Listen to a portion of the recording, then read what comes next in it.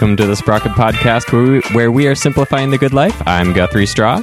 The sliders aren't working. The sliders are not working. I turned it all the way down on the board, for the record. Oh, you're good. I'm enjoying our song right now. Thoroughly. Broadcasting from the People's Republic of Portland, nestled in the heart of Cascadia. I'm Aaron Flores. I forgot to say that. And we are also the show that brings you somewhat irreverent intros and also irreverent conversations about the intricacies of thinking locally with a global perspective and enjoying the best that life has to offer along the way. Covering bicycling, trains and transit, adventures and life hacks, and today, biking for causes and riding in heels. Yes. Today we have Jessie Blanchard in to talk with us. Hi. Jessie, hi, how's it going? Good. How are you? We are doing well, yeah. Welcome to the show. Thank you. So we'll be talking a bit about riding for causes a bit later in the show here, but first let's catch up on the week. Sure. How's it been, Aaron? Not too bad. How's your whole after Whole 30? Sort of still Whole 30 going. It's still Whole 30. It's like a Whole 38 now, right? Yeah, this reintroduction thing is it's a whole curveball that I didn't realize.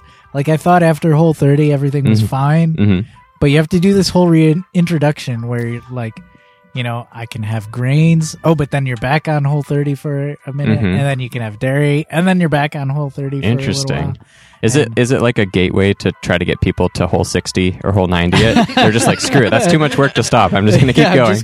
I will be honest, I kind of like the quote-unquote Whole 30 like food lifestyle or whatever. It's not very hospitable, though. Like, if someone were to make me something, for example, if someone were to grab a nice aloe vera drink for me because they forgot the kombucha that they bought earlier, I have to read the label and go, no, I can't have this. Even if it didn't have cane sugar, by the way, it still has honey, which I cannot have yet. Double duo. Any sweeteners. And we were talking about this earlier. It's awfully silly. It's tricky, though, because sugar is in almost everything these days. Oh. Or at least if you're talking like processed foods or foods you could get at most stores. I found out this is the one exception to the Whole 30, only because it's almost unavoidable. It's in iodized salt. Really? Yes. There is a type of dextrose that keeps salt, or keeps the iodine bonded with the salt, and so it's not included as an ingredient, I don't think. Because it's just such a base level process? Right. Okay. Right. But it is a type of sugar. Nice. Which is interesting. So you can't even have the salt to counterbalance the lack of sugar? That's the one exception. It is? That's okay. the one exception. Excellent. Because both salt and iodine are kind of necessary to live. Yep. You know, or at least for a quality of life. Yeah, it's awfully silly sometimes where, you know, you can have applesauce, but you can't use applesauce as a sweetener. And I was introduced to a phrase that is really specific to this Whole 30 culture that I often use because it's, you know, and by the way, if you are listening and you're doing the Whole 30 thing, I'm sorry if this might offend you, but also kind of take what you're doing with a little bit of irreverence too. Because once again, it's not very hospitable. But also, like, there's this phrase I learned called SWYPO, SWYPO. Okay. Stands for, I'll wait till you swallow there. Oh, sorry. Sex with your pants on. As applies to Whole 30. As it applies to food. Interesting. If you use even a Whole 30 approved ingredient in a Whole 30 unapproved way, for example, shame on you. Using applesauce as a sweetener for, like, say, a quote-unquote Whole 30 friendly muffin. The travesty. That's sex with your pants on, because what you're doing is you're replacing this thing that was originally unhealthy for you, you know, bread and grain and sugar and all this stuff that you would have in this muffin. You're replacing it with, like, things that are somewhat good for you, approved for you, but you're still, like, lusting after this thing. And so they came up with this phrase called "sex with your pants on," because it's essentially that to them. And I think it's hilarious. I love using it improperly. Mm-hmm. But yeah. So the real question is, does the Whole30 prohibit actual sex with your pants on? There's got to be a rule. Yeah. I don't know. I'm gonna have to bring it to the moderators, right? So the fine print that you missed at the bottom was, oh, by the way, there's a like stepping down or a stage down period at the end here. There's these really cool like snack bars, Laura bars, and RX bars. Again, like their ingredients are like natural Whole30 ingredients. They don't have sugar. It's just like nuts, berries, apples, fig paste or figs, like all pressed into this bar. But because it's pressed into a bar form, you're snacking, you're continuing these bad habits that got you into this quote unquote unhealthy place to begin with. Wait, so is that still sex with your pants on? That is swipo. Wow. Have you had experience with the Whole30 diet? No, I've just heard about it a lot. Heard about it? But yeah, I don't know. Is it like psyching you up right now? Right. No, am I really selling this for you? Just wondering what kind of ritualistic dances and stuff you have to do before you eat too, and possibly. That's got to be That sounds very dogmatic and religious. Like yeah, it can be. And you know, I kind of take these things with a grain of salt, and you know, maybe I'm not. Well, non-iodine salt. Oh. Yes, I take this with a grain of Himalayan sea salt, naturally procured. You know, I'm sure there's people who are like really strict Whole30s, and you know, great, good for you. You found a thing that works for you. Wonderful. That I can't do that. I've cheated in so many ways with I've had sex with my pants on so many times. You had sex with some aloe vera juice a couple episodes ago. But that particular one didn't have any other additives other than just like aloe vera and water. Okay, I got the better one that last time. Yeah. I'm curious because Jane and I were talking about this a little bit in terms of diets as a generational relief. And so like for my parents or explain generational relief. Like seeking solutions, but in a generational context. So like I remember the Atkins diet where a lot of people were really big on that, but then it came out that it was actually a pretty severe health concern. And so she was mentioning it in reference to insurance, and that insurance companies would actually ask like, do you take or do you prescribe to the Atkins diet? Because it was an actual risk factor for whether or not they would insure you. For a heart attack and whatnot. Yeah, I'm not sure what it raised or lowered to some degree that it was statistically significant enough for them to ask that question. But it occurred to me that it actually has been a very long time since I've heard somebody talk about the Atkins diet or sort of describe their experience with it. And so I was wondering if maybe like, and I could be off on this, but it feels like diets such as the Whole30, I'm just wondering like what the sticking power is, because that's always kind of one of my curiosities when I hear about new ways to sort of approach eating or to approach, I guess, any aspect of life in that regard, what its like staying power is, or like is the Whole30 the Atkins of our generation, where like we're talking and we're very focused on it now, but if you ask like my kid or something 30 years from now, they'll be like, what are you talking about? So yeah, I was just curious if anyone for that matter feels like the Whole30 is here to stay, or do you think it's a generational thing, or maybe I'm just thinking about it in a different context. A lot of people who do Whole30 and like kind of want to continue that often convert to paleo. Okay. Because the two are very similar. Would paleo be considered like a parental component of the Whole30? Like the Whole30 exists within paleo, or they're still two separate things? You know, I think the two are pretty congruous. Okay. Other than the fact that, you know, Whole30 is, you know, over a period of time, and paleo is like indefinite. You know, people will commit to this as a complete lifestyle change. Okay. I'm not sure what the major differences are, in all honesty. But well, I know with Whole30 you can't have alcohol at all, and I know with paleo, like even though you can't have like beer because it's a grain, ciders are okay. Okay, interesting. Yeah, But a lot of people will gravitate towards that. And I now that you put it in that context, I wonder if paleo is the generational relief. Yeah. Yeah, that could very well be. Yeah. It's interesting. I feel like I want to start a clock on the like, because these things come and go. I mean, it's how long does paleo have like let's start a pool now. I guess it sounds like I'm saying paleo will at some point in time expire, or same with the Whole30, and that's not necessarily what I mean to say, other than I just always get really fascinated by these trends because they sort of pop up, and they can go so many different directions. It's curious to see, like, Pogs, for example. When was the last time you heard of Pogs?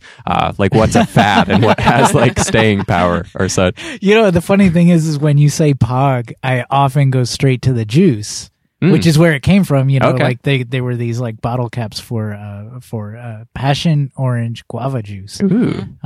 BOG.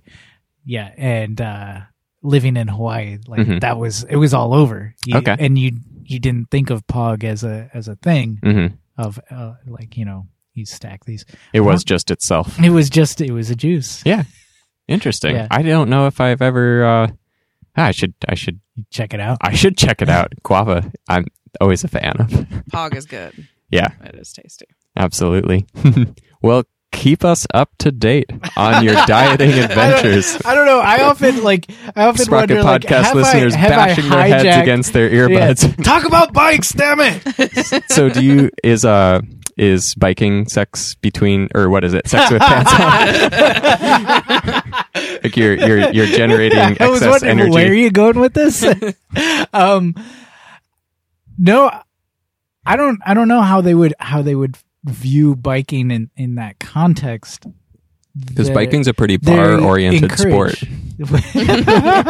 They encourage, like, taking up new habits, as a way to kind of sublimate some of the quote-unquote withdrawal that you have from these habits of, like, sitting and snacking. Like, that's one of the major sticking points after reading some of the forums, which, I don't know how much good I did myself reading forums anyway.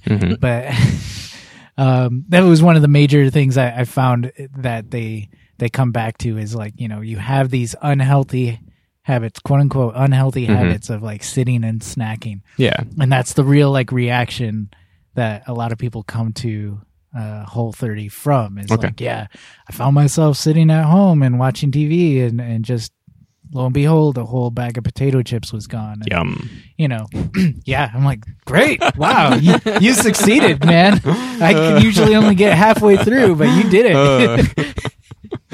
it.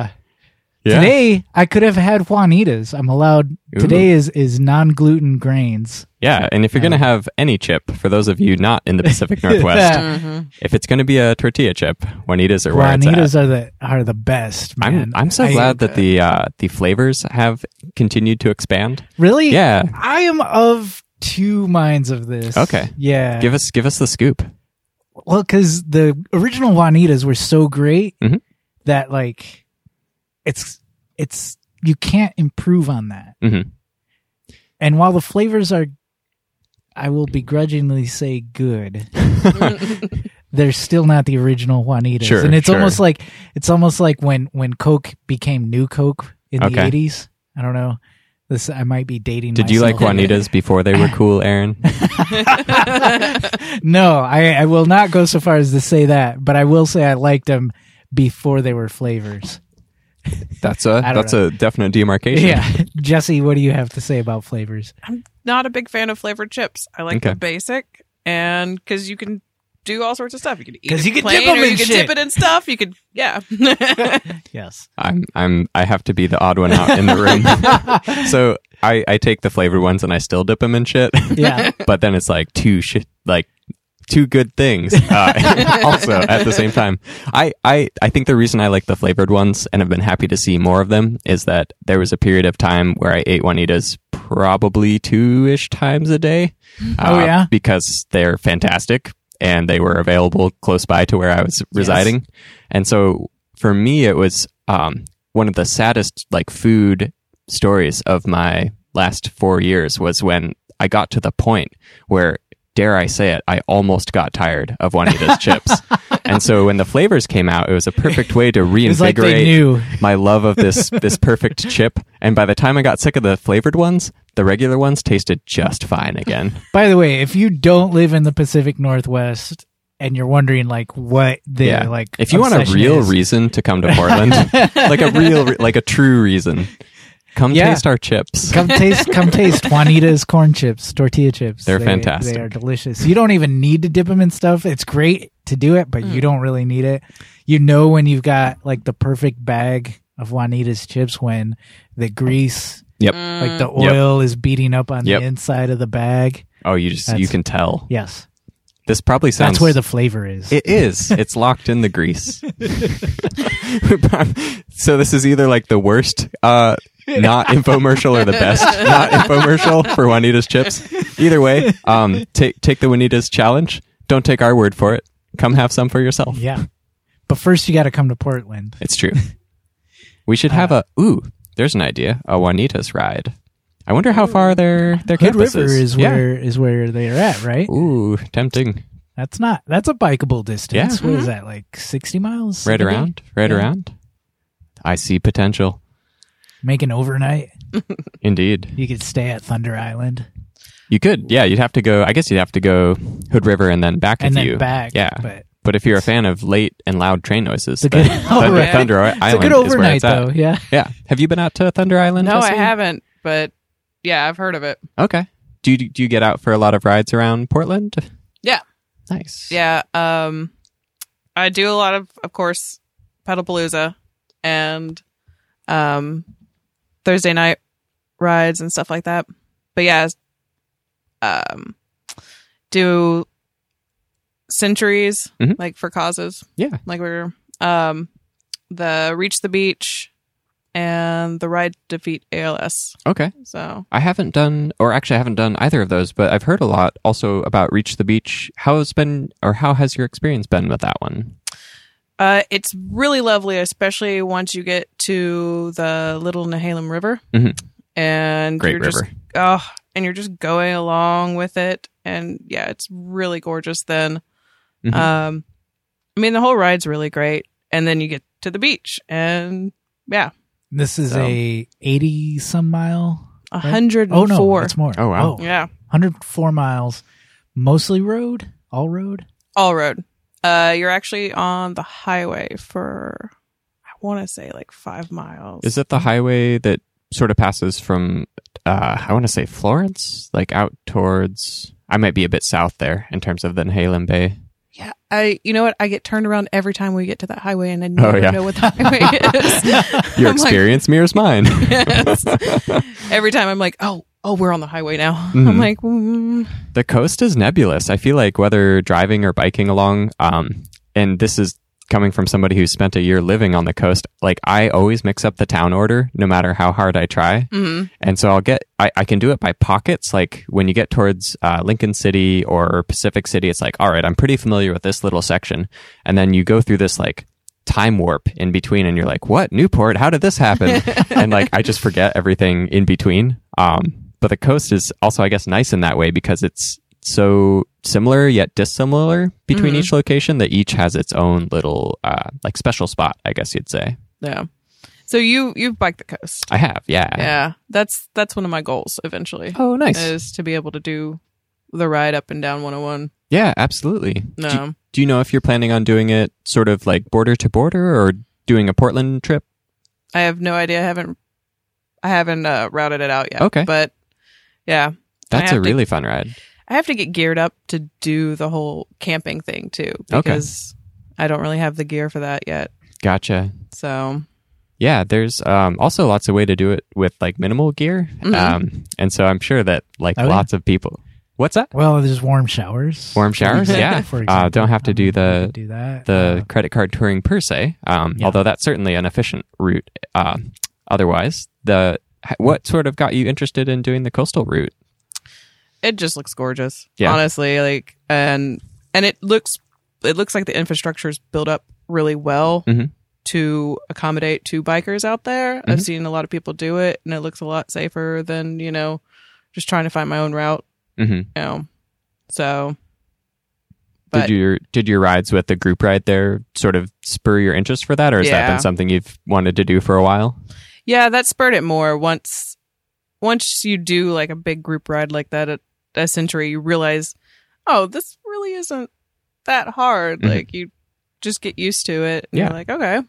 I have had scary instances on that during those rides, though. Okay. On the little on the river roads when we get out into the woods, because it's very tight anyway for cars, and so they're fighting against like all these lines of bikes, and then they get up to you and they try to get around, but then there's another car. Yeah. So there's been some scary instances there, but nobody's been like seriously hurt, or at least I haven't heard anything. Haven't heard it, no. Okay. Is that a type of ride where people would take the lane while they're riding through, or do people mostly just stick over to the side once it gets dispersed? Yeah, usually to the side. I mean, sometimes I'll take the lane if it's a big curve and I know I'm going downhill and I know I'm going fast enough. But sometimes I move over just a little bit because the other cars typically will go on the other line on straightaways. But yeah, those curves, I definitely get in the center because I'm like, well, if you're going to try to go over a double solid line around a curve, it's almost safer for them for the drivers if you take the lane on. It's just like, nope, this is where I'm at. I feel like I've wanted in the past week, I've had some very like stiff interactions with people while being in the lane, and it made me almost want to get a bumper sticker that says like, no, it's cool, I can be here. like don't worry, just don't worry about it, okay? My destination starts on 11th, it ends on 11th. I will be biking 11th between both points. Yeah. This was not a beer monger's round. Speaking of, though, yes, you can take, if you are coming from the north end of Portland, you can take 11th. You can. Down to Southeast Division, and then a block east would be 12th. And there, at the corner of Southeast Division and 12th, is the Beer Mongers. Yes. And also, courtesy of the Beer Mongers, we have some wonderful beverages in the studio for this evening. Jessie, what are you enjoying over there? Is this Expat IPA? That would be it. Yes. Am I saying that? Okay. Yes. And it's from Rubens Brews in Seattle. So, 8% alcohol. Yep. Yes. It's a high gravity day. That it is. Well, hey, you're in IPA territory. Yeah. And more accurately, you're in Portland IPA territory. So while not necessarily from Portland, yep. I'm a label person, so that one just appealed to me. I am enjoying a Bald Peak IPA from McMinnville, Oregon, from Golden Valley Brewery, established in 1993. And let's see, 7.2%. So we're doing okay here. Nothing up in the 9s.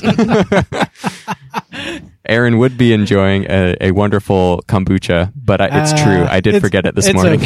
It's okay. Hey, I've got 2 for you for next week. There you go. I'll double fist next week. There you go. Well, thank you to the Beer Mongers. Always appreciate the support. And I was talking with Sean, and he had mentioned that they have unannounced specials on game nights, and so he thought and they also have games with sound. They do, yeah. If you are a sports person and you have not gone yet to the Beer Mongers, check it out. It's a great place to watch sports, especially local games. There's a really good crowd there, and their bartenders will pick a tap and discount it heavily. Really? Yeah. I was like, well, which one is it? And he's like, well, we kind of just choose. So yeah, if you want a great deal on some beer and a great crowd to hang it out and share with, the Beer Mongers on Southeast 12th and Division. So you also mentioned the ALS ride. Tell us a little bit about what that is. So the ALS, Ride to Defeat ALS, which happens this year in July 14th, there's a century, there's different legs. So you can do like a century, or I'm trying to think, I think it goes like 70 and then 40. There's a few tiers there. Yeah. Yep. And there's also a walk too. So you can also walk, and that goes around Mount Angel and Silverton, like all that Salem area. 50 miles south of Portland? Mm-hmm. Okay. So you're actually going through a lot of the hops fields too. Oh, right. Yeah. Yes. So you get to see all the hops growing at the height of all that. Mm-hmm. They go through a major park right there, which is actually really nice. It goes along I want to say the Willamette. No, that's not it. I can't remember the river, but there's a river. Part of it's on a river ride. And yeah, so last year was my first year doing it. Okay. I'd done the Reach the Beach and then that century. So I'd done 2 centuries last year. And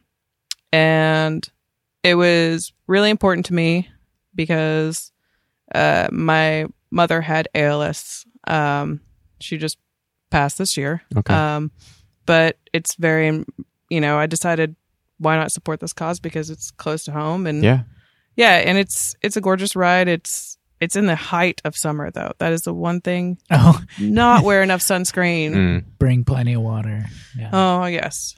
So yeah, it's actually a really pretty flat ride. There's quite a few hills in the very beginning, but it's pretty smooth. It's all in farmland. The big seller that everybody talks about when I started doing it, everybody's like, oh, you got to get the strawberry shortcake.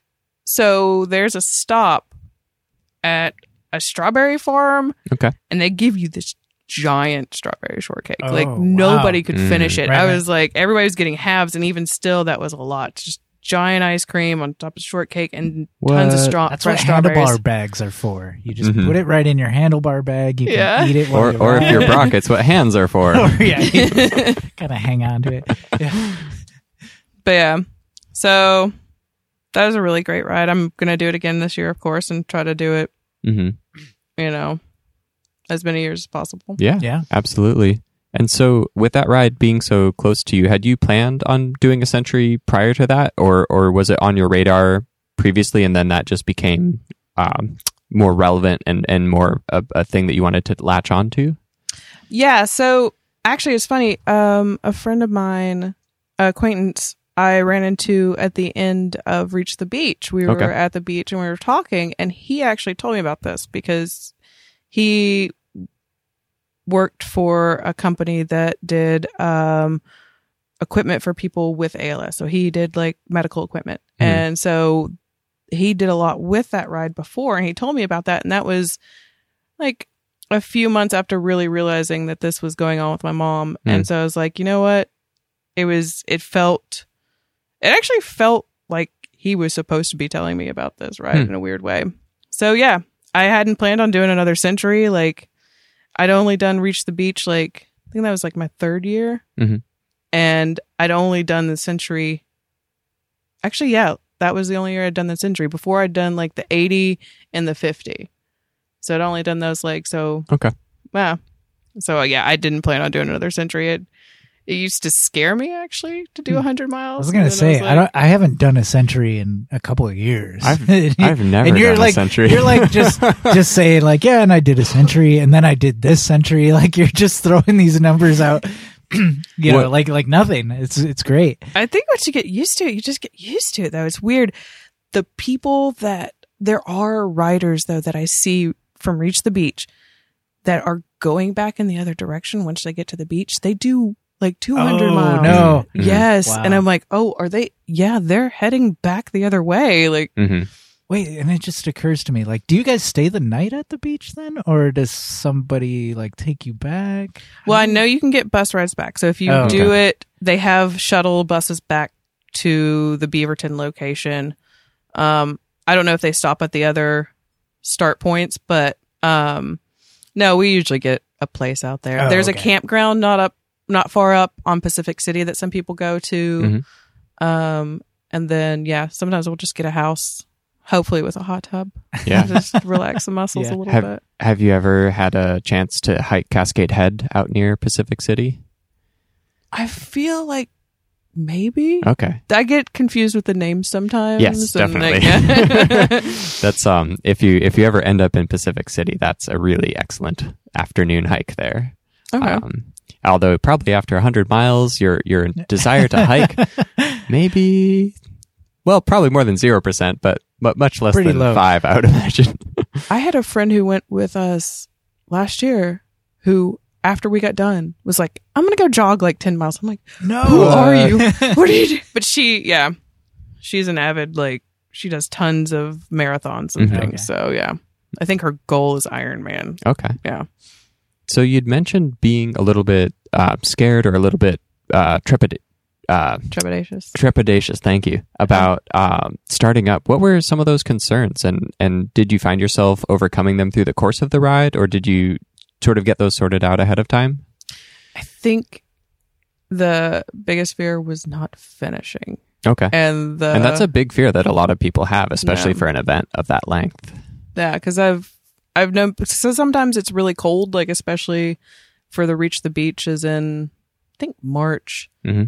And so you've got that really cold early morning. Yeah. And I've known people whose legs have just cramped up because of the cold because, they weren't able to. So, yeah, that was always a fear of just not being able to finish. Bike breaking down and like just kind of being stuck, which actually happened with the ALS ride. I was on mile 98. Tire blew. Whoa. Oh. And I was like, okay, well, I'll just call and just get someone to take me 2 miles. Yeah. Like, What's the point of fixing this tire now? To the finish. I guess, if it blows out in mile 50, you're like, well, hey, here we go. Let's fix it. But, but 2 miles to the finish line, I'm like, okay. For sure. Was there anything else that you had sort of concerns about, or anything that you'd found yourself overly concerned about, yet turned out not to be as big of an issue? No, I think that was actually it. Okay. It was just not finishing or just having like a major bike malfunction and just being stuck somewhere. Gotcha.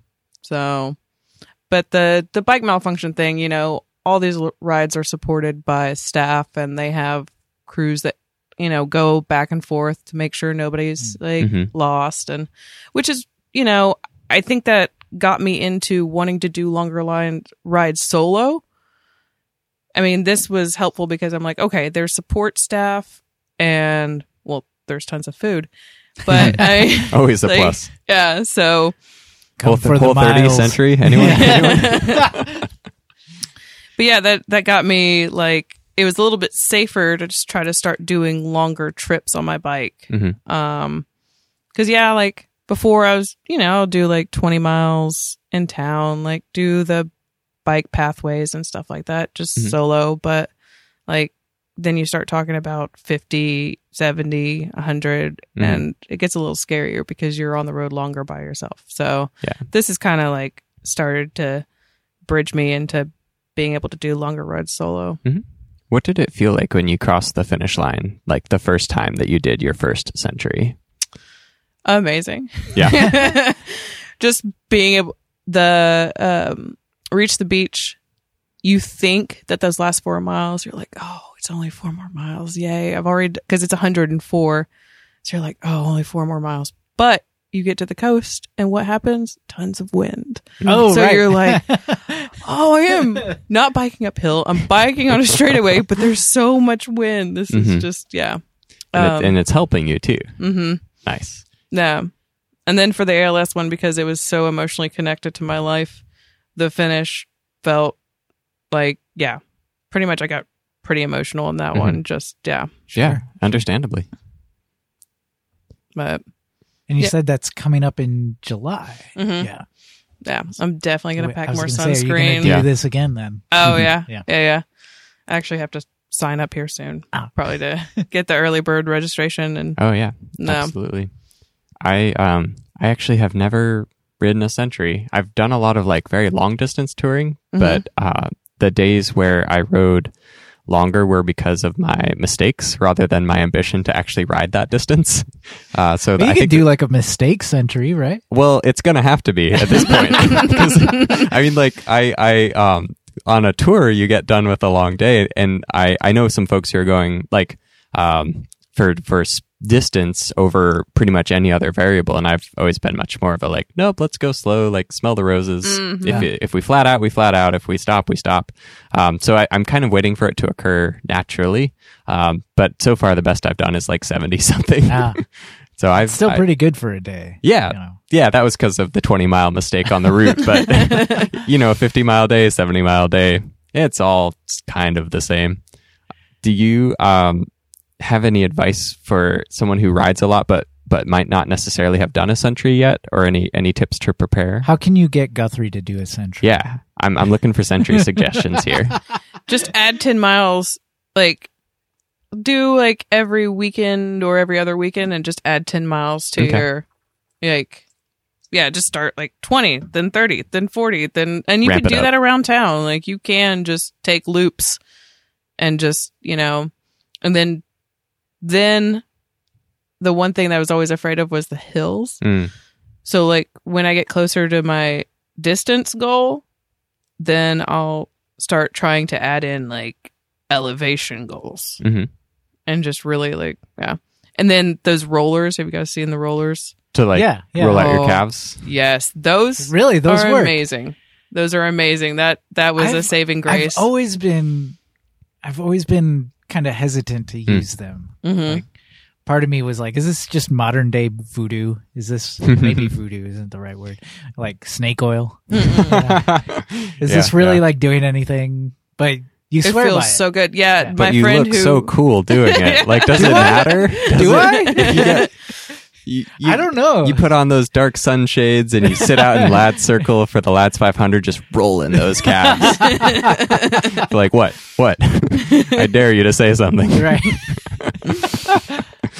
But you say that. Oh, yeah. Yeah. Yeah, my friend who I was telling you, like, ran 10 miles right after we had gotten done. Like, she brought that along. And so what is the purpose of this thing? Like, is it like a massage? Like, what is happening here? It's got little nubs on it. And so it kind of like breaks down all the lactic acid and kind of moves everything around. So you're not getting stiff. And it just kind of like works out everything so that, gives them a little bit of a break and like just keeps them all loose. Yeah. Do you have any centuries that you might not be currently participating in, but that you have interest in for the future? I want to do I think there's one that goes to Seattle, right? I can't remember that one. The STP, Seattle to Portland ride? Yes. Okay. Yeah. I thought about that. That's a double century.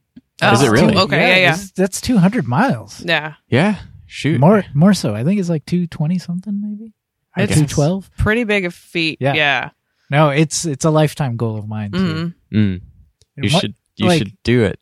I don't train for shit. Like, yeah. Like, we're gonna do 60 miles today. Okay, I guess I'm doing 60 miles today, and like, I don't know how I'm gonna feel afterwards, but I'll make myself do it. And that's kind of how I feel about like these longer rides. Like, I want to do STP. I'm never gonna train for it. I don't have the motivation to train for it. I think I just gotta like sort of put a date on the calendar and be like, okay, I guess I'm gonna do it now. And like, would you ride it with the ride, or would you just? Oh yeah, do you definitely. want to just do the route? Okay, definitely. I would love to like actually bike up to Seattle, like camp along the way, and then ride down with the ride. Nice. Afterwards, get your warm up in on the way up. right. I mean, like, I would take like a week to do this. Yeah, like maybe take like 3-4 days to get up to Seattle, and then like, rock down with all my stuff still strapped onto my bike. Oh, yeah. Oh, wow, yeah. That'd be a good way to do it. For my first bike tour I ever did, I reverse engineered the STP. So I've technically ridden the route, but it wasn't during the race time. Oh, yeah? So if you can beat 9 days up to Seattle, you're doing pretty good there. I think I can do that, yeah. I have seen some really good routes. Some of the most recent ones I've seen are folks who are going to go out towards St. Helens, and then they'll kind of cut up the Cascades there. And if you have more time than you have desire to go quickly, it seems like some of the back roads near the mountains are actually a really fantastic way to make that happen. I'm not sure exactly which route they took, but scenery, Cascades, no I-5 corridor. That's true, yeah. I've thought about the islands out in the Puget. Yeah. Doing all San Juans? Yes, and going from ferry to island, and then bike around the island, jump another ferry, and then bike around. Is this an actual thing, or like you're just making I just want to do it. There's a lot of rides that I'm just like, I could do this. That's a great idea. Yeah. But yeah. Orcas Island in particular has some decent bike infrastructure. Yeah. It's like the only one I've seen that's large enough to really come into its own in terms of road surfaces. But that also makes all the other islands like very enjoyable because they're so small that you're just on these like very small, seldom trafficked roads yeah, you should totally do that. That's a good spot to ride. That's one of my goals. Nice. So I have a good friend who we bike all the time, and I just have to find time where we can do it together because, yeah, she's my biking buddy. Nice. Have you found it pretty easy to find like groups to plug into for riding around Portland? Yeah, I mean, for the big group rides that usually happen during June, I'll usually like meet people and then like meet up with another ride or whatever. But yeah, I've really just got my one friend that's our thing that we do together. Nice. And like we do this, like we do Reach the Beach together. She talked me into that. Okay. And then yeah, just you need to talk her into STP then. I know. But yeah, she also like with Cranksgiving and like all the other like we do a lot of bike contests too. Okay. Like bunch of Atomic Tie events. Yeah, so what was it? Why am I forgetting the name of it? Bike Scout? Bike Scout, thank you. That's where we met. Yes, we won Bike Scout this year. Yeah. So first place. What was your team name? We were the Mustache Riders. Did everybody have mustaches? We did. We were all dressed as bikers. Nice. So motorcycle bikers. But yeah. Yeah, it was pretty cool. Yeah. I supposedly scared some of the judges with my outfit. I got a little too biker. Yes. It was funny because we had someone write into the show in terms of the concept of like bike, and if you say bike in Portland, you typically would think bicycle. But for our friends in Florida, that would not necessarily be the case, and so that means motorcycle. Exactly. Yeah, they clarified their event, and then like, nope, it's still bicycles. Just in case anyone was confused, we'll get to that a little bit later in the show here. In terms of the Thursday night ride, so you've been doing that for a while as well?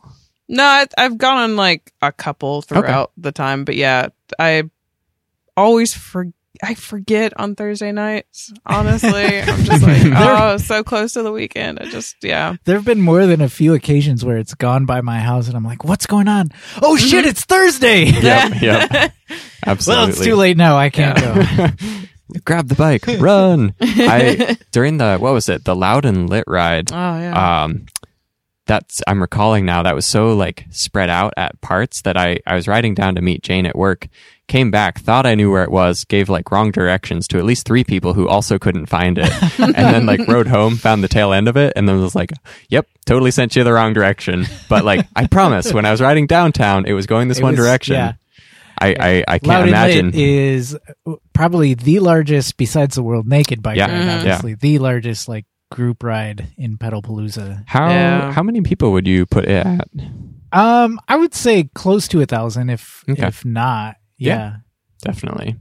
Yeah, nowhere near like the 10,000 range that I think they say for WMBR. WMBR. Yeah, it's like Loud and Lit. I feel is like the more. Well, they're both jovial, but it's like jovialness in almost the same extent, but for people who don't want to get naked. Yeah. So if you're not a fan of the World Naked Bike Ride, and if you do want to get naked at Loud and Lit, like that happens too. Yeah. Fair point. Yeah, fair enough. I like the boombox bikes that come out of the woodwork. Oh, yes. It's been speaking of goals, it's been a goal of mine to eventually kit out a boombox bike. Oh, really? Yeah. I would love to help you with some of the electronics on that. Yeah. No, it'd be nice. Like that's one of my favorite. So I'd like lose something and gain something at the same time, where my favorite thing about going to the larger rides is you can just find whoever's playing the music that you really like listening to. And then you just you have a buddy and you ride with a cohort of buddies who happen to enjoy that soundtrack. And so I've been doing it for so long. I'm like, shoot, I should like throw together a boombox bike of my own. One of these days I want to put together a ride where they're all playing one of the same piece. But like, because it's spread out, you're gonna have this weird phase shift going on. Oh, okay. And like the Doppler effect kind of. Right.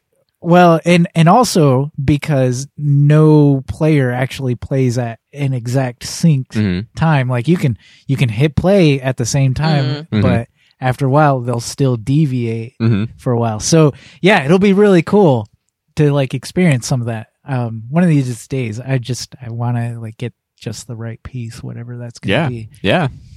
Speaking of deviant and devious in that respect, one of the songs I wanted to play was "Yes, We Have No Bananas," and that would be really funny to put on like at least 4 or 5 boomboxes because it would be just like sort of dystopian / disharmonious. Yeah. And if we were just far enough apart, you'd really just throw people for a loop in between. But that's the like deviant side of me thinking of like, how can we screw with people on bike rides through sound? Well, if you have ideas for a boombox bike, send them our way, or feel free to send them my way because I'm still taking a look at that process. Before we transition to our calendar and other such, was there anything else you'd like to share or anything that people should know? Yes. What? The heels? Yes. This goes in. I'm like, are we going to talk about this? We should. I'm putting it back in the show notes. So, all right, we're good. Yeah. I think when we met at Cranksgiving, which was another one, I had these huge sequin gold boots on that have like 3-inch heels, I want to say. At least. Yes. Yeah. And, I get a lot of comments like Loud and Lit and other big, huge group bike rides where there's costumes involved. Everybody's like, oh, how do you... And it's actually really funny because I see other people clip in, which actually clipping in scares me because I'm always afraid I'm going to like not be able to pull out and like, and the same thing with the heels. Like you get your bike pedal just locked up right back in the heel and it actually like kind of is like being clipped in. Clip. Yeah. Impromptu clip. Yeah. And other individuals I've met who ride in heels as well for these events, they're like, oh yeah, I don't know why everybody's so amazed at this. Like it really is super simple and it like you get locked into your bike. And the only time I had a problem was one time at the World Naked Bike Ride where I go to get off my bike and my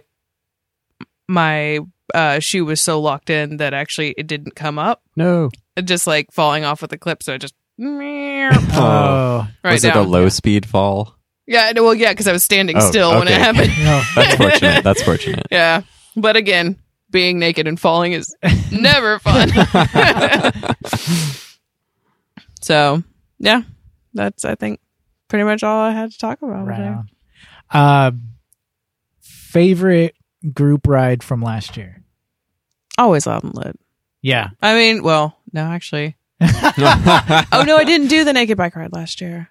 I was out of town. But yes, it's always a throw up between the two because I love being naked in public and it feels like a big fuck you to everybody. That's why I like it. It's like, yeah. You think so? Yeah, I don't know. It feels so rebellious in a way. Yeah. Even though you're surrounded by a bunch of other naked people. I was going to say, it just seems so normal. Like, yeah, when you're surrounded by them. Yeah, yeah. If you break off, by the way, and you're riding by yourself to go home naked, totally different feeling. People are like, what the hell is going on? Why is there a nude person? Do you, so some people do the Naked to the Ride event. That too, like, I feel like just kind of like feeds into the energy. But so you're saying that riding home though is like different per se. Okay. Yeah, I've definitely gotten some looks before. Like, I'm like, well, I didn't have time. Actually, there have been times that I've given my clothes to somebody else because they had bags. And I didn't. And then I was like, you get separated? Yeah. Yep. And then I'm like, well, I got to go home now. And that's when you know you've truly gone to a few World Naked Bike rides. Yes. But, yeah. One you are looking forward to that you haven't done yet, besides STP, obviously. Oh, I want to do Crater Lake, the Ride the Rim. Oh, yeah. That is in September? Yeah, I missed it this last year. And I'd really like to do it because, again, I like to ride trains and you get to ride the train down there. Yeah. Which is gorgeous, by the way. Yeah. I took that from Klamath Falls and it was like in August, I want to say. Mm-hmm. And just the amount of snow that I saw from the train was so amazing. Yeah, wow. It's really cool. Yeah. Yeah, that's definitely one in my future plans. So. Yeah. Right on. And for our listeners who haven't heard of the Crater Lake or the Ride the Rim ride, essentially the Park Service shuts off the highway on the beginning and ending dates of the parks being open. So for a day there, you can actually have the entire highway to yourself and other riders. It's a pretty fun way to experience Crater Lake. Just sounds so amazing. Just empty roads like that. Yeah. No. Absolutely. It's like the dream come true. Yeah. Cool. Well, thank you, Jessie, so much for being on the show. It's been a pleasure to have you. Thank you guys so much for having me. Yeah. You're welcome. Would you like to stick around for our mail and calendar and events? Sure. Okay. I got more beer to finish anyway, so yeah. Yeah. I got a big one just for us. Well then. I love. Don't ever use that. Don't worry, Tim. We will continue to use that. You can count on us. Hey, there's a new thing on the there's actually a few, but there's a new thing on the front of our calendar. There is. In fact, on the second Thursday of every month is the Joyful Riders Club.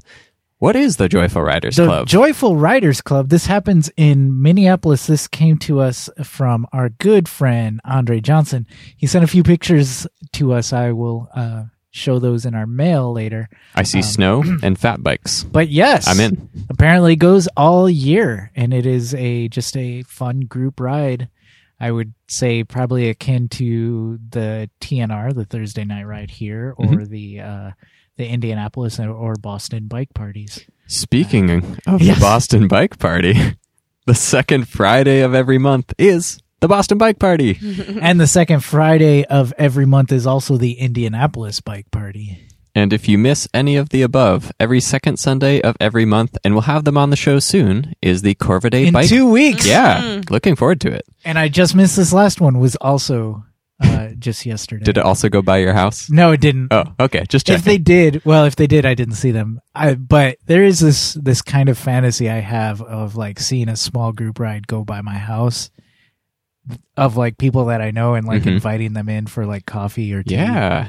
Yeah. So, building on this concept, Yes. have you thought of like a rocket bike? That's the bike you leave specifically by the door until that next ride goes by. so instantly, boom, you're there. You're like, I'm on the ride. That would be my regular. Because you've got more than one. Well, they do just sit. The ones that I ride for, the one that I ride for work and most other things does just sit by the door. So you already have a rocket bike. I guess that is my rocket bike. Yeah. Nice.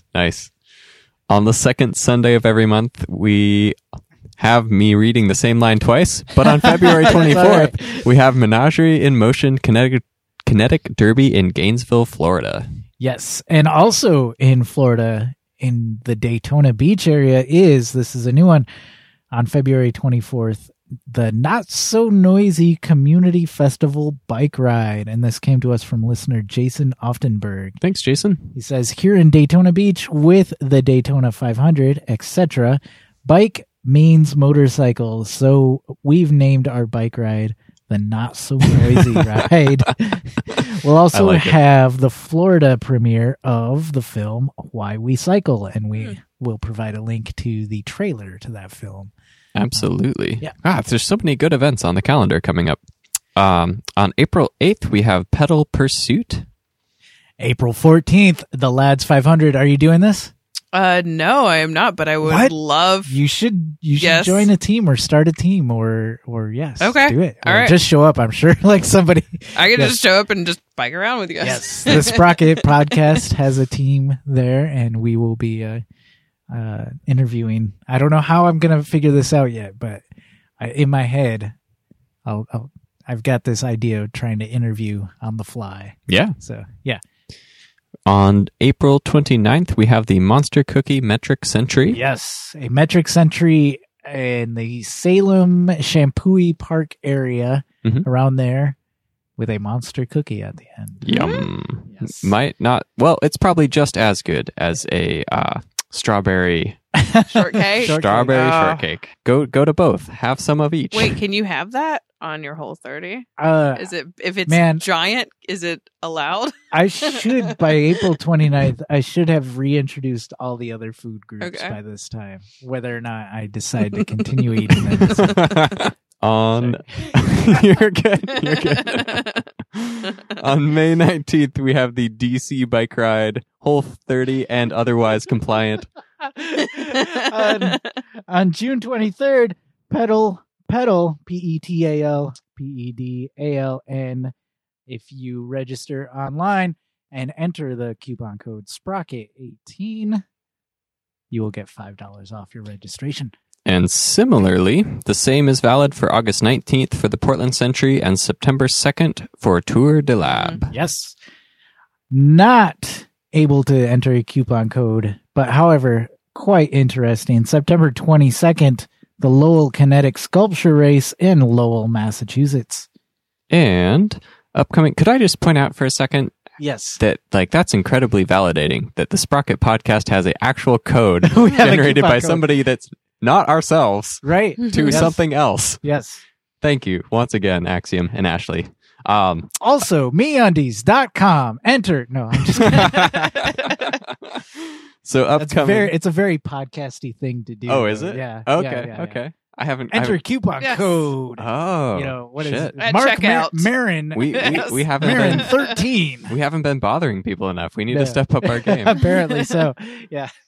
So upcoming our Film by Bike tour dates: Boise, Idaho, February 8th; Aarhus, Denmark, March 3rd; South by Southwest, March 9th through 12th; Copenhagen, March 10th; Albany, New York, July 22nd; Seattle, Washington, to be announced soon, same as Vancouver, Washington; Arcata, California, November 2018; and Bendigo, Australia, October of 2018. And lastly, I've got a question, Guthrie. Yes. Are you too humble to add your art show dates onto our calendar? Oh, maybe. Is this the thing, or is it just like you just keep forgetting to add it on? Mostly, I just forget. Do you just hope like we forget about it and take your pick? Okay. No, so I'm going to put you in the spotlight here. You're good. You have an art show coming up, and I don't remember when because it's not on our calendar. It's true. It's true. Well, and it's good that it's not on our calendar, because if anybody showed up at Floyd's looking for my artwork this past month, you might have noticed it is not there. And no! And that's perfectly okay. But there was a slight extension of the current resident artist there, and so I think I'd originally said February. We are now, to the best of my knowledge, still confirmed for April, and April 1st through April something is going to be my art show. Awesome. So if you want to come, great. If not, that's perfectly fine. But either way, there you have it. That's Floyd's Coffee House. The downtown, the Old Town Chinatown location. Yes, we'll get it up on the calendar here. All right. And that is the end of our calendar. Every day of the year.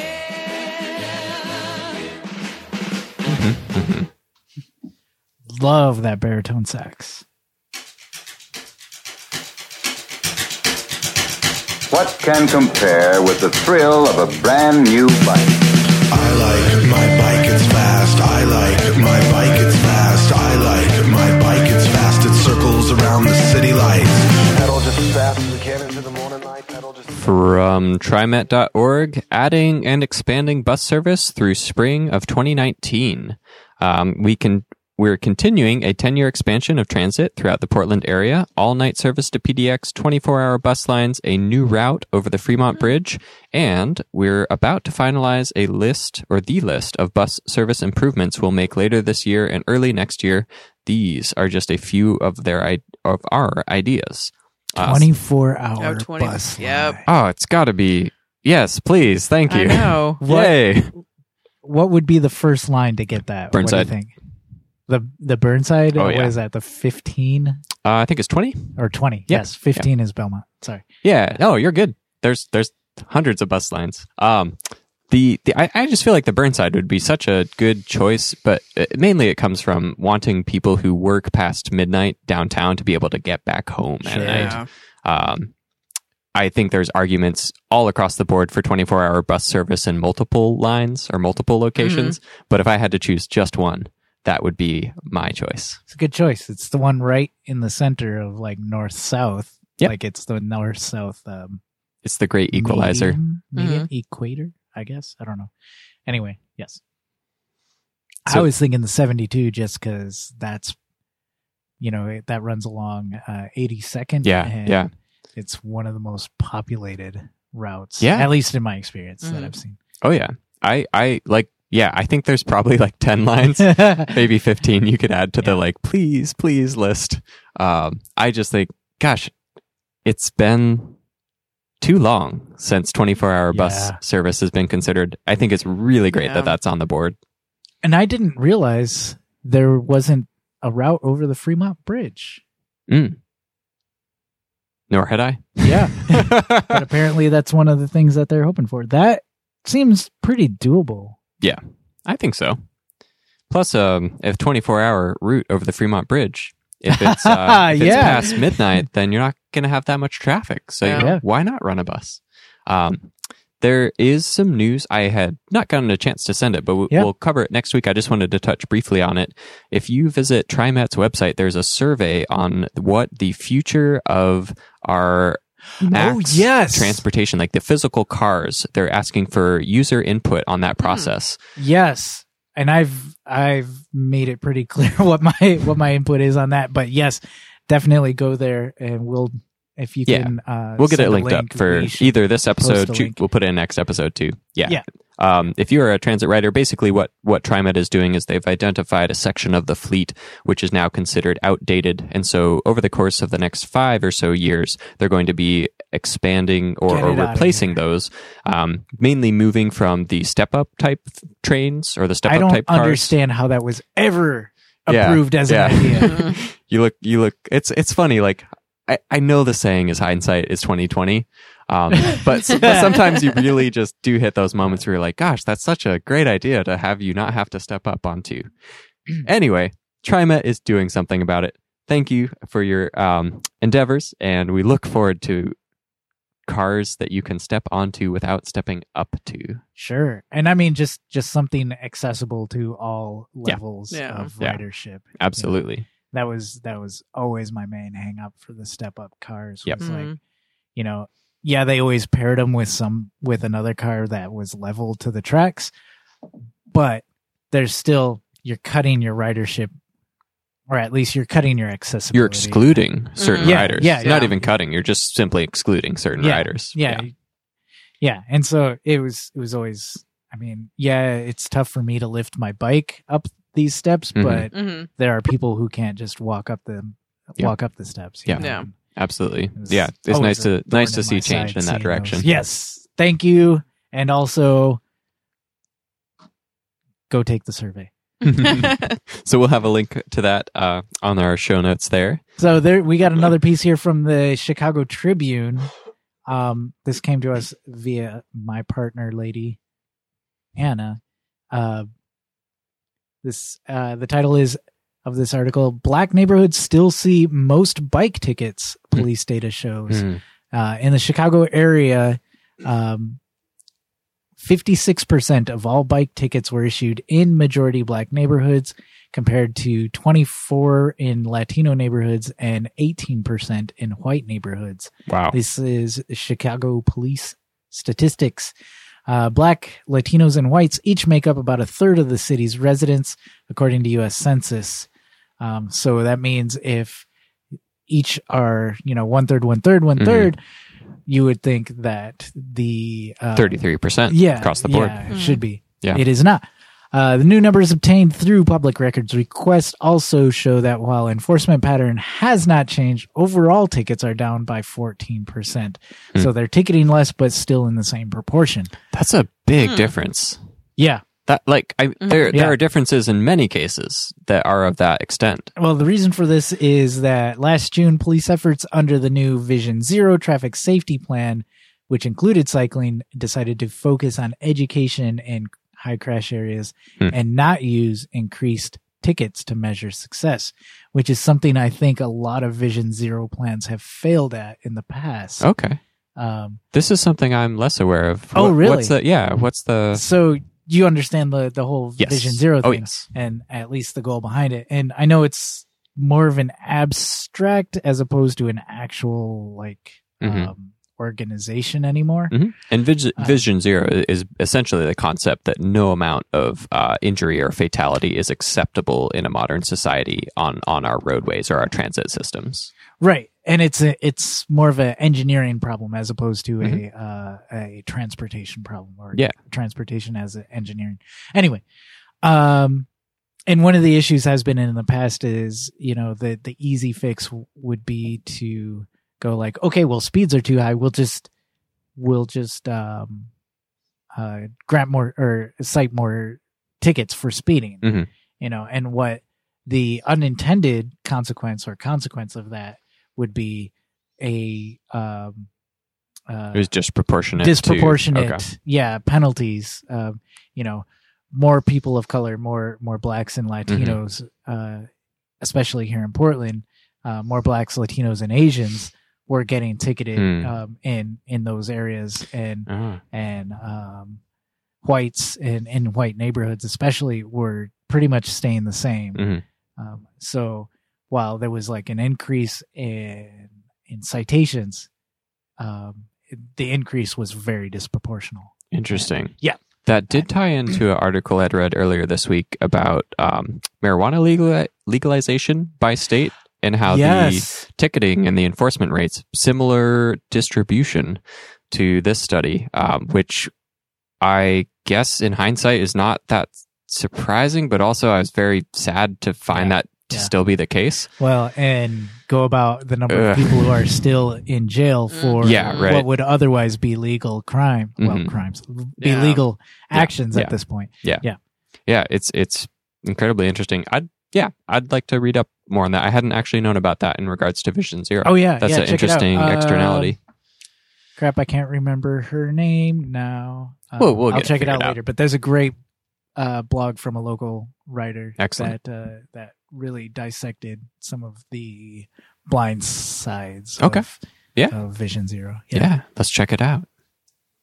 But what, we may not have well thought out critique of Vision Zero, but you know what we do have? What do we have? We got mail. Hey, we got mail.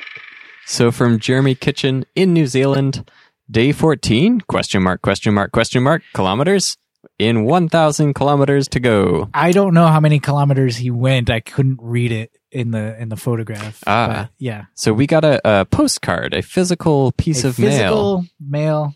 This is our first postcard from New Zealand. This, if I am recalling correctly. So Jeremy says, after 2 weeks on the trail, I finally arrived in Queenstown. It was originally going to be a bailout point if I decided not to continue on down the trail, but I just dropped my spare gearbox in the mail for a few weeks down the trail. So it looks like I'm committed now. As in Japan, y'all helped me through the shitty days by giving me familiar, comforting voices to focus on rather than the pain in my foot. I don't know where the fuck I went with that. Nope, back to me. Back to Guthrie here, Jeremy. You thought you were getting a shitty British accent, but actually, I'm just going to read the rest of the sentence. I'm walking through the heat or whatever is ailing me. Thanks for the show and keep on trucking. I'm almost caught up. What are you going to do then? No, wait. I should be giving like comforting voices. You're going to be all right. Things are going to be okay. Yeah. We believe in you, which is actually true. 1,000 miles. You can do this, Jeremy. You got it. It's not even 1,000 miles. Kilometers. Kilometers. Yeah. Kilometers. Way less. Yeah. That's like less than 1,000 mile or kilometer. Yes. Yes. Metric system. I mean, they couldn't even write a song about that, right? Walking 1,000 kilometers. Yeah. The rhyming pattern is just like all over the place. So whenever anybody makes an argument against the metric system, I'm going to point out that song and I'm going to be like, you know what? If we didn't have the mile system, think about how shitty that song would have been. That was a European country which went by kilometers. God damn it. No. This adds to your argument. They had to convert. They had to go to miles for the song because kilometers just is not catchy. Yeah. Yeah. Take that, metric system. Lastly, from Andre Johnson, he talks about the Joyful Riders Club every second Thursday, and he sends us some cool pictures. Minneapolis skyline in the background, wood for the bonfire in the Travoy trailer, 10 degrees, which is 20 degrees warmer than January's ride. And I'll show you a little picture there. If I can expand it. Yeah. It just goes to show, no matter the season, no matter the weather, nice. You can always get out and have some fun on a bicycle. You can always have fun on a bicycle. Yes. Even if your bike is not a fat bike, you can still go push your tires around in the snow and have a real gallop of it. You did pretty well, like, with just your standard tires, 26 1.5. You bet your ass I rocked it. I did not do so well on my 26 1.5s, but I will admit, I did slip at times, but I made it work. Do you ever do much biking in the snow? We've only had a few occasions to try it, and I get scared of it. Yeah, honestly. Yeah, better safe than sorry. And then I'm building stuff with snow. And then, yeah, it's more fun. Yeah. Well, I suppose that brings us to the end of things. That it does. Thank you once again, Jessie. Yes. Thank you guys so much for having me. And we look forward to hearing developments on your century rides and anything that's coming up. Let us know. All right, I will. And I'm sure I'll see you guys out there. Oh yeah. Yeah. We've got you as an honorary potential team member on the Lads 500 already. There you go. Oh yes. Yes. All right, ready? Let's do it. The Sprocket Podcast is produced at Stream PDX Community Audio Studio thanks to generous supports of Open Signal. Our website is thesprocketpodcast.com. Email to thesprocketpodcast@gmail.com. Call or text to 503-847-9774. Twitter and the Instagrams at Sprocket Podcast. Thanks to Ryan J. Lane for our theme music. Herbert for our headline sounder. Marcus Norman for graphic design. And thanks to sustaining donors Logan Smith, Shadowfoot, Katharina Mellumgard, Wayne Norman, Doug Robertson, Ethan Georgie, Justin Martin, Eric Iverson, Cameron Lean, Richard Wazensky, Tim Mooney, Glenn Kubish, Matt Kelly, Eric Wise, Todd Parker, Dan Gebhardt, who's a time traveler, Dave Knows, Chris Smith, Christy Caster, Caleb Jenkinson, JP Cooley, Peanut Butter Jar Matt, Marco Lowe, Rich Otterstrom, Andrew in Colorado, Drew the Welder, Anna, I'll be home soon, John Wasserman, Andre Johnson, King of Division. Thanks for the pictures, Andre. Josh Zisson, Richard G, Guthrie Straw, who's sitting right next to me. Hello. Aaron Green, author of We Were Like Sons and founder of the Regranary. Campsite, Mac Nurse David, who's going to be riding the Lads 500 with us. Nathan Polton, Chris Rawson, Rory in Michigan, Michael Florney, Jeremy Kitchen, thanks for the postcard, David Belay, Tim Coleman, Mr. T, Harry Hugel, EJ Finneran. Brad we'll Hipwell. See you Friday, maybe. Oh, yeah, Brad Hipwell, Thomas Cato, Keith Hutchinson, Ranger Tom, Joyce Wilson, Ryan Tam, Derek Wagner, Jason Oftenberg, thanks for the mail, Microcosm Publishing, David Moore, Todd Grossbeck, Chris Barron, Sean Baird, Simon, Gregory Braithwaite, Ryan Morrow, Jimmy Diesel, and Dude Luna. And to all of our former donors who've helped us get this far, now brush your teeth and go to bed.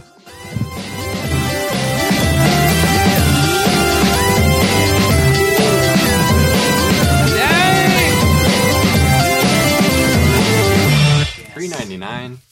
They just get better every time. Good video of it. Success? I think so. Yay. I think we could have saved the whole thing. Nice. I got to erase data off that card. If not, I've still got the backup. Nice. So, I was so underwhelmed by bread, by the way. Oh, really? Yes. This was the thing I was looking forward to most. Like, that's why I put it the first thing to reintroduce. Did you set yourself up for success? I had a peanut butter sandwich, which I can't have jelly because that still has sugar, and I haven't reintroduced sugar yet. So I had a peanut butter sandwich, which, I don't know how people do just peanut butter and bread. Well, usually you put jam on it. Yeah, exactly, jam or jelly or something, because it just stuck. You're just doing. Yeah. You don't just scoop peanut butter into your mouth because that is delicious. Yes. Yeah. I feel like peanut butter and bread is actually almost a step back from what peanut butter or just bread. Peanut butter. Yeah. Yeah. You're taking two.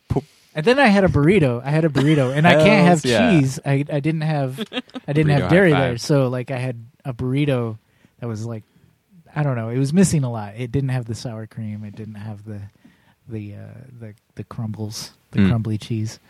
So there will anyways, be a time. I was underwhelmed by bread. I didn't mean to hijack the calendar. Just It's for okay, my Aaron. dietary We can tell this whole 30 issues. is affecting you. It's like my. We don't hold it It's against like you. my thing. It's like, you know, when someone discovers, I don't know, like just like they discover a new thing. It's like how they filter their entire experience for a while. It's like the infomercial late at night. Have you ever discovered the whole 30? Right. See how it can change your life. But it's like, I don't know. I don't want to vilify anyone unintentionally, and I'm sorry if I hurt anyone's feelings. But it's like when you have that friend who like is like, you know, have you ever like rode 50 miles? Like, yeah, that's cool. Have you ever rode 50 miles while high?